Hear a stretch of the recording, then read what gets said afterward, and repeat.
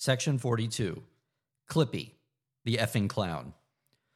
Though nothing more than a thin metal wire, Clip It will help find what you need and keep it all together. Clip It being introduced in Office 97. In early discussions, we attempted to explain how we had learned from the abysmal failure of Microsoft Bob, and that we had a plan. At one point, the conversation turned from stepping through a complex task in Excel to Bill G bringing us to tears and playing back what he had heard. They were both tears of joy and tears of pain. It went something like this. Demo. The assistant will then appear and offer each step in sequence to create a chart, as the user interface does today, but it will be more friendly and approachable and have easy access to help content. Bill. So when I want to create a chart, the clown will pop up and say, I'm here to help, and no, not the clown, but assistant. The clown pops up, and then I'm clicking on the clown saying, clown, next, clown, next, or something just to create a chart. The assistant is just more approachable and a helpful version of the same number of clicks and steps you always had. Next, and pretty soon, I just want the fucking clown to get out of the way. Bill often had these routines or short skits he would play out over and over. If you were the target, it was painful the first couple times. Then it was for show for the other attendees. Then you had to assert yourself. This was one of those. Through the entire rise and ultimate fall of the idea of an animated character or agent, which he referred to as a clown, this pattern, complete with the escalating high-pitched, frustrated Bill G voice, would make an appearance. I lost track of how many times he ridiculed the feature this way. Still, he doesn't get the right to say, told you so. This started with the earliest products based on an animated helper that were developed in the early 1990s and released while I was working as technical assistant, so I was quite familiar with the above routine. Then Microsoft's focus was on bringing software and PCs to children, and like all products for children, the general theory of education told us that products needed to be fun, engaging, and immersive, and different from business-oriented or grown-up products. A pair of products were developed together for Windows 3, Creative Writer and Fine Artist, a kid-oriented word processor, and a drawing program. While these products were nominally about the basics of productivity, they were part of an entire animated world called Imaginopolis, hosted by the ever-present guide McZ, a lanky purple humanoid. It is easy to be dismissive of these products, but in fact, they contained enormous feature depth for the time. McZ was more than just a helper, but essentially the full user interface for the products. All the actions were directed through McZ. The online version includes some screenshots of Fine Artist and McZ taking over the full user experience. Measuring success in the new Microsoft Kids line was difficult because the unit sales weren't spectacular and because everything was new and the company was determined to stick with it. Remember, there's an old Microsoft reputation for taking 3 versions to get things done right. The spiritual successor to these two products was an even greater product risk, as it was not just for kids, but for the entire home. The problem it needed solving was that people were buying home computers, but lacked software to do home things, like keep lists, write letters, track to-do items, and calendars. While there were business packages to do that, the general theory was that software for the home needed to be more friendly and approachable, especially because those not skilled in business computers would use it. The consumer division, where Microsoft Kids software came from, was filled with people on a mission to bring software to a broader audience. One of those was Karen Fries, email Karen FR, who was the lead advocate and pioneer for the use of what was widely known in academic circles as social interface.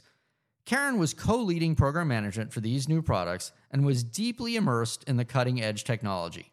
She was co-author of a 1994 paper, Seductive Interfaces, Satisfying a Mass Audience, with some of the early work in the area. Other authors on the paper were Stanford researchers Clifford Nass and Byron Reeves. This was serious work with some depth.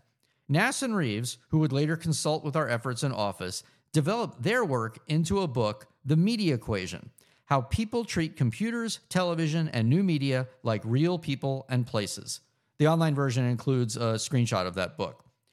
Their research developed and provided evidence of a core thesis that humans treat computers and television and new media as real people and places. And beyond that, humans develop models for interacting with technology and media based on how those work and are designed. At the extreme, this explained frustration and fear of computers because of the general belief that computers are smarter than people, and so interacting with them took on traits of interacting with a much smarter and less tolerant human. This is what Karen, along with her co-leader and designer Barry Lynette, email Barry L., set out to fix in developing Microsoft Bob, codename Utopia. No strangers to making easy-to-use software, Karen and Barry co-led the creation of Microsoft Publisher, a very successful and much-loved entry into what was known as desktop publishing, creating newspapers, newsletters, certificates, menus, signs, etc., aimed at small business and home. Like McZ, Microsoft Bob was an immersive environment. The experience, however, was less kid and more home. It was still animated and it was still fun. Bob was the smiley face that occupied the middle letter O of the name Bob, though within the software, an ever-present puppy acted as the assistant and guide for using many modules of the product. Each module was depicted as a place to click on in the home. Click on a phone index for contacts, a pad of paper to write a letter, a checkbook for finances, a globe for geography quiz, gosh, a quiz, such a Bill thing, and so on. The software had even more depth than the previous products. As an example, a typical home letter writing effort might be a complaint letter to an airline for lost luggage. Bob not only contained samples, but even maintained a list of airlines and addresses that it would use to pre-populate a complaint letter. And this was before the internet. The online version includes some screenshots of Microsoft Bob at work. At the January 1995 Consumer Electronics Show, Bob was launched to immense fanfare and broad media coverage across print and even morning television. There was so much enthusiasm about home computers, but before the internet, people were just not sure what to do with them, at least broadly. That said, the product was unfortunately not well received and ran into the buzzsaw of technologists who did not simply buy into the shell or veneer Bob created around Windows. The online version includes an example of the Washington Post story from the Consumer Electronics Show, where Bob received amazingly favorable press coverage. Why was Microsoft going through all of this and making these risky or even edgy products? Many seemed puzzled by this at the time. In order to understand that today, one must recognize that using a PC in the early 1990s or before was not just difficult, but it was confusing, frustrating, inscrutable, and by and large, entirely inaccessible to most everyone unless you had to learn how to use one for work. In fact, using a computer usually meant signing up for an in-person class that would meet at night for a few hours over the course of several weeks. Often buying a computer came not with an extended warranty upsell, but one of these classes as upsell. It was this era when businesses would put out job opportunities for people that had 1 or 2 years of experience using a PC, preferably Lotus 123 and WordPerfect. These products, with their dizzying array of keystroke commands and corded combinations of Alt, Control, and Shift keys, were difficult, if not bordering on impossible, for most people to master. As the past chapters have illustrated, Windows and graphical user interface were supposed to fix all this with its easy-to-use menus and direct manipulation with a mouse. Yet the exact opposite happened, because while those made accessing commands easier, the number of possible commands was growing at a rapid pace. It wasn't just that Word added bullets and numbering, but it added the myriad of options to stylize, format, and order paragraphs. And it added footnotes and endnotes and pagination, hanging indent, and so on. Then Excel and PowerPoint too. In order to mitigate the growing complexity of the products, Office developed an array of bolt-on utilities, from massive printed and bound books, wizards, pioneered in Publisher, tutorials, getting started like a tutorial but shorter, even a friendly tip of the day that offered a quick refresher lesson when you launched a program. It got to the point where even those various forms of help needed an overview to explain them. Ironically, an aftermarket developed which packaged up all that information and expertise of authors to create even more help. Typically, owners of Office, or even those considering owning the product, would invest in a phone book-sized softcover book further explaining the use of the product. At first, this seemed cool. Then we started to realize the futility of our own product development efforts. The online version includes a whole collection of books from the time of using Office. The one constant we studied the landscape of people using Office was that getting anything done involved tracking down the nearby Office guru. the person that invested the time and effort to master the software more than the rest of the people in the office. Need to create a table, figure out a formula, or draw an org chart, then go down the hall and get help from a guru. The online version includes a slide showing the goals of assisting people with the product. Chances were high that the product did what you thought you wanted to do, but the path through the maze of commands was not only difficult, but fraught with the risk of destroying your work or getting to the document to a state that would make further work even more difficult. We would often receive letters detailing specific features or outcomes a customer would like to achieve, only to learn that the feature was already in the product. With Office 96, we set out to build the guru into Office to solve this growing problem of dissatisfaction with the product. The early love of Office was turning into early signs of resentment as the customer base grew. Early adopters loved the power of the product, but increasingly, new customers felt overwhelmed by their lack of mastery. We had a genuine customer satisfaction problem on our hands. The online version includes the goals of trying to master Office as a slide. As we knew from Nass and Reeves' research, people had confidence in the tool to get things done, but lacked a way to interact with it to find out how, unless the right human guru was helping. Our challenge was to build a software equivalent of the human guru. That software equivalent would start with the clown, as Bill G called it, or assistant, as we called it. That is why the name of the internal implementation of the assistant was TFC in our Hungarian notation. TFC was the fucking clown. Even though Bill had ridiculed each social interface product, we were deep in the problem we needed to solve and optimistic we could figure out an approach. We needed to look no further than computers on Star Trek, which enabled Captain Kirk and Spock to tap into the vast resources with vague questions and open-ended problems. Similarly, the industry was buzzing with the idea of agents that would be able to do work on your behalf, such as find a cheap airline flight or schedule a meeting. Everywhere from Apple to the MIT Media Lab were talking about agents. There was ample evidence this was not simply a weird vision in our corner of the world. In fact, by some accounts, we were in a race to have the first and best agent or guru in the box. The lesson from Bob was clearly that an entire immersive environment would not work. Plus, there was no way we could do that for Office. We also knew that rewiring the entire interface to do everything through the step-by-step interactions with the assistant would not work. Instead, we wanted to combine the warmth and comfort of a social experience with the kind of help the guru provided in real life. While many would ultimately conclude that the paperclip was simply bolted on the side of Office to provide cuteness, we made 3 big technology investments, even bets, to bring Clippy to market. The first step in asking a guru for help was to ask a question in your own language.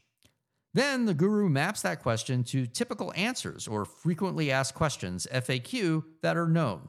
You might ask how to print sideways, and the guru knows to check the landscape option in the print dialog. Or how do I hide the elephants in Word? And the guru knows you are talking about the Pilcrow symbol. A typical question might be even more abstract, such as how do I format alternating lines in a spreadsheet? Which the guru might point to more sophisticated features of Excel rather than some direct formatting tools. This is precisely the technology we had developed and released for Office 95 as the Answer Wizard. In fact, we backported Answer Wizard to Office 95 because it was working pretty well and did not disturb the rest of the product. As mentioned previously, there was a collaboration with Microsoft Research, also a group from Stanford, that led this first pillar of the guru. Next, one of the things a guru does, at least a good guru, is watch over your shoulder when you're struggling. Often diagnosing a problem like trying to align 2 boxes in an org chart or get the columns of a table to be the right width is not so much being told the right answer as being told which step was where you went astray. We knew many tasks in Office were composed of multiple steps that needed to be done in the right order, and often people would try something, click undo, and try something else. We posited that if we could track these activities as the product was being used, we could either proactively or on request, hitting the help key or F1, offer a suggestion from our library of help topics for how to get the thing done right. For example, if a user seemed to be clicking around paragraph formatting and indenting, the system might know enough to suggest a help topic on formatting headings or paragraph spacing. And if a user was stuck, simply hitting F1 was a way to summon the guru using the context that had been accumulated over the most recent few minutes of use. This was another collaboration with Microsoft Research based on some early 1990s work using Bayesian math to build a model for making these guesses based on contextual cues. This work came out of Stanford's Artificial Intelligence Lab and formed the early AI efforts in Microsoft Research. It, too, was all the rage at the time in academic circles. The online version includes a movie showing Clippy in action. It was this part of Clippy that proved to be the most challenging to deliver on the promise. Deciding when to fire off the assistant, finding the balance to being helpful versus annoying, is precisely what the human guru finds challenging when looking over your shoulder. Too little help and the product remains frustrating. Too much help and the user just wants to hand the keyboard over and say, "You do it." The artificial intelligence approach may or may not have been the right technology, but it proved inadequate at the time. The product had too many commands and entry points, or simply too many decisions to make at any given time to be truly helpful. One mistake, well, really the mistake, was firing the assistant on the most simple and obvious effort in Word. The sequence of starting a new document, typing the words "Dear" and someone's name, and pressing return would cause the assistant to say, "Looks like you're trying to write a letter." And with that, Clippy was forever sentenced to memedom. Is that a word? In our heads, we thought this was okay because we were already doing a tip, a little yellow bar across the top of the screen to alert the user to a letter writing feature. This was really a step too far, though. It did not help that if you clicked yes, the software would launch an incredibly complicated wizard offering all sorts of options for a letter, most of which went unused. A few years later, the Microsoft researcher who contributed to the Bayesian technology even turned on us in an interview with The Economist and said it was all because we didn't use enough of his Bayesian technology. That really hurt. It was much their work as it was our work. The online version includes The Economist from March of 2001 with this story. The third pillar of bringing the guru to office was to offer the user the calming and comforting personality of a guru. Using a computer was difficult and frustrating, and we set out to bring some levity to the daily grind. Leaning heavily on the work of Nass and Reeves, we developed the actual character to represent the guru, to attach a personality to the source for answers and tips that would encourage help. We also went a step beyond that and decided that the office assistant would be where messages, or alerts as we called them, would come from. The ever-present, "Do you want to save this file?" or "The spell check is complete," would emanate from the assistant. This was the biggest and highest risk bet of the entire feature. It is also what separated the feature from the previous dozen attempts at providing help. It wasn't yet another bolted-on tool, but it was in the flow of usage and there to help everyone. Internally, we called this IntelliAssist. The minute we had an animated assistant, it was obvious that any opinion or controversy about the feature would stem from the clown or the character itself. Starting in early 1994, we began the most intensive usability research testing we had done to date on any feature. The number of tests, the number of locations and language, the design ideas we iterated on was kind of mind-blowing. At one point, people were flying to Japan and all over Europe to rerun tests to see how the results might differ. How big should the assistant be? How much noise should it make if the user even had a sound card? How often should it appear? How animated should it be? And so on. The iterations were seemingly endless, all with the goal of making it friendly and approachable while tapping into the fancy underlying artificial intelligence technology. Choosing the actual character was incredibly controversial. It became immediately apparent that everyone had an opinion. And importantly, every major sales geography had their own view of what would work locally. It didn't matter that many animated characters worked globally. There was a strong demand for input and oversight. The risk, after all, was very high. For example, Japan accounted for nearly 1/3 of Office profits because of the unique market there. The lead program manager, Sam Hobson, email Sam H., and an experienced member of the Excel team who joined OPU, also a college hire like the rest of us, had the perfect demeanor for managing all the connections across the company. Perhaps we were naive, but we never sat around contemplating the risk to the business of doing this feature. In 1995, platforms revenue was $2.36 billion, and applications revenue, $3.58 billion. even a small hiccup in office would be a huge deal. We weren't comforted in the past sales of the product, but rather sought the comfort of believing we were on a mission to solve an acute customer problem, a problem that left unchecked could materially impact the business. How could a product remain successful if people increasingly disliked it? Sam created huge boards of potential characters for everyone to look at and pick their favorite. They littered our hallways. He would lead tests at shopping malls and markets around the world, understanding preferences. Meanwhile, Nass and Reeves reminded us these preferences were rather predictable and so not as crucial as maybe the salespeople who saw this more as branding than utility believed.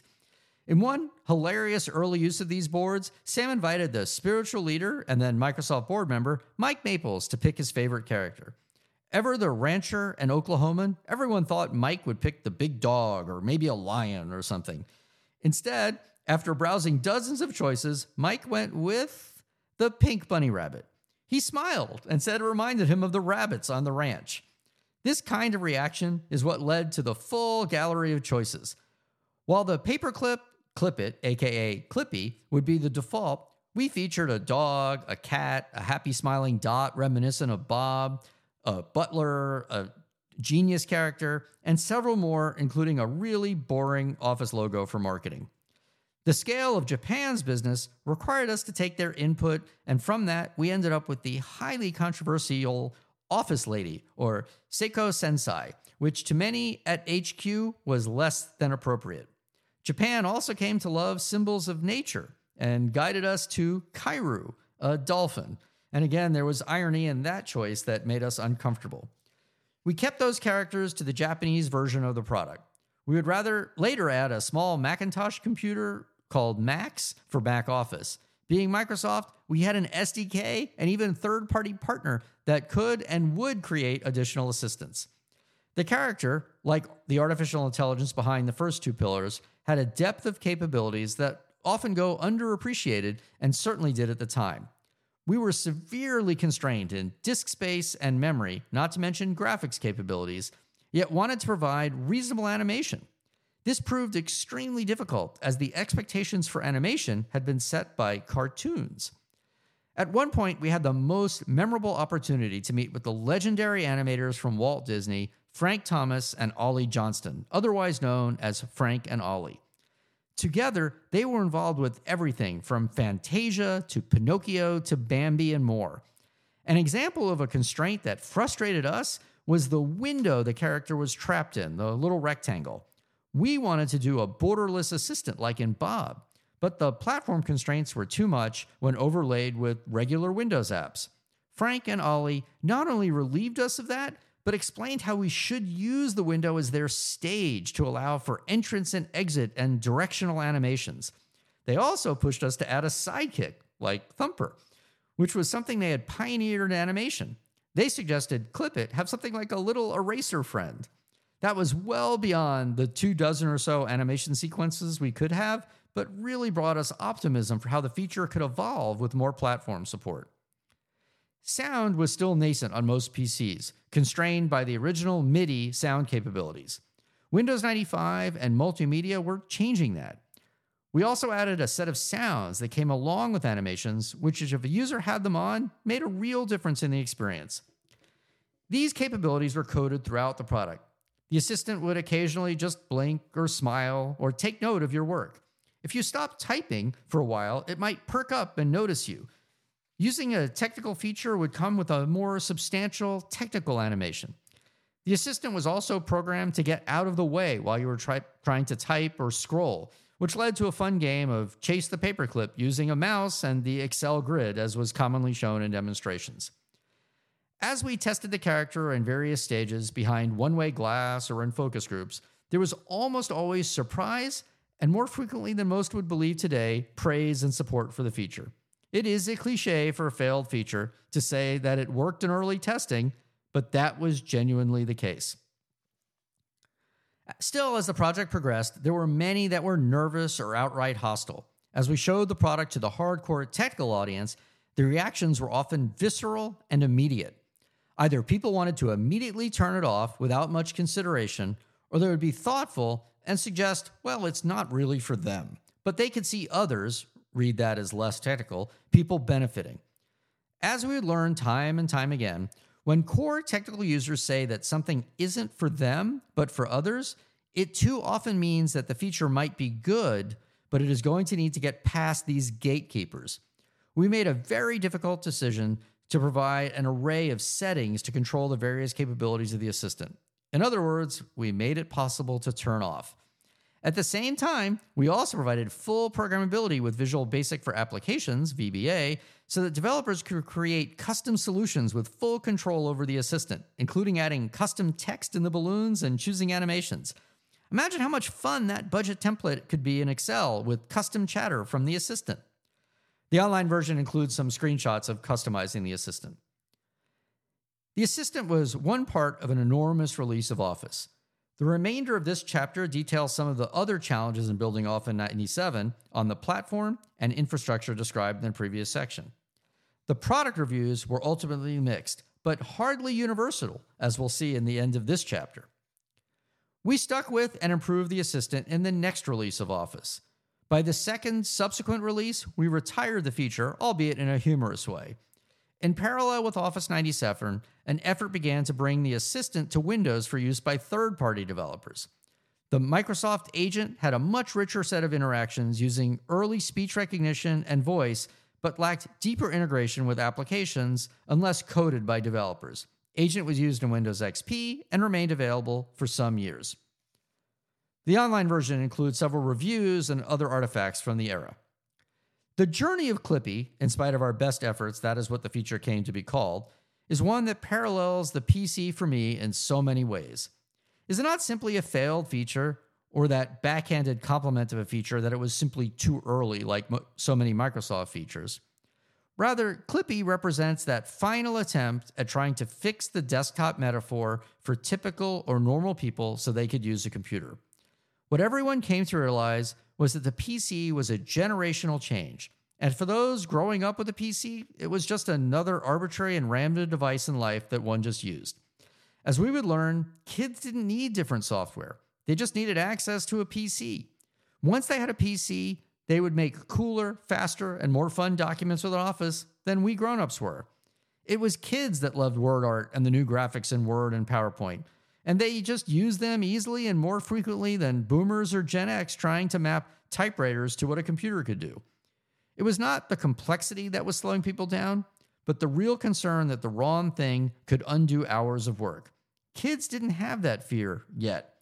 We needed to worry less about dumbing the software down and more about how to make complex things get done in a way that had far less risk. The other lesson from Clippy's experience is clearly how amazing it was that Microsoft even considered such a high-risk feature. Imagine doing a feature that you know at launch will have some people significantly annoyed with you, but doing so also knowing you could reach some other new customers and bring joy to customers that were otherwise disworried. The whole business relies on upgrading existing customers and attracting new customers when all of them have an option of doing nothing or going to one of several competitors. The Microsoft that made Clippy is the risk-taking company that I admired so much. It was the failure of Clippy and the lack of repercussions that, in a sense, cemented my own connection to that company. I got way more grief outside of Microsoft than inside. And I needed that because for the next 5 years of college recruiting trips, I would have to answer snarky questions about Clippy from college students. The deepest pit in my stomach came when I was in New York on a trip at a low point in the Microsoft versus Department of Justice trial. I turned on the hotel television for some late night with Conan O'Brien, and his opening monologue took a swipe at Microsoft. Come on, Bill. Microsoft got off easy compared to what the government did to Clippy, that annoying paperclip icon that pops up in Microsoft Word, followed by a gruesome, violent act perpetrated against poor Clippy. That hurt a lot. The cheers from the studio audience hurt even more. I was totally signed up for the risk and the reviews, but being mocked on my favorite late night show? Ouch. Then, one campus season, perhaps 2002 or 2003, those snarky comments turned into an expressed love of Clippy. And the comments were, I remember Clippy on my mom's computer at work, or I miss the dog. That was amazing. Only that was later outdone when about a decade later, Clippy transitioned from nostalgia to a high-tech feature that was somehow ahead of its time. I wish I could say that was the case, but it was simply an idea, not a very good one. The implementation was decidedly 1997.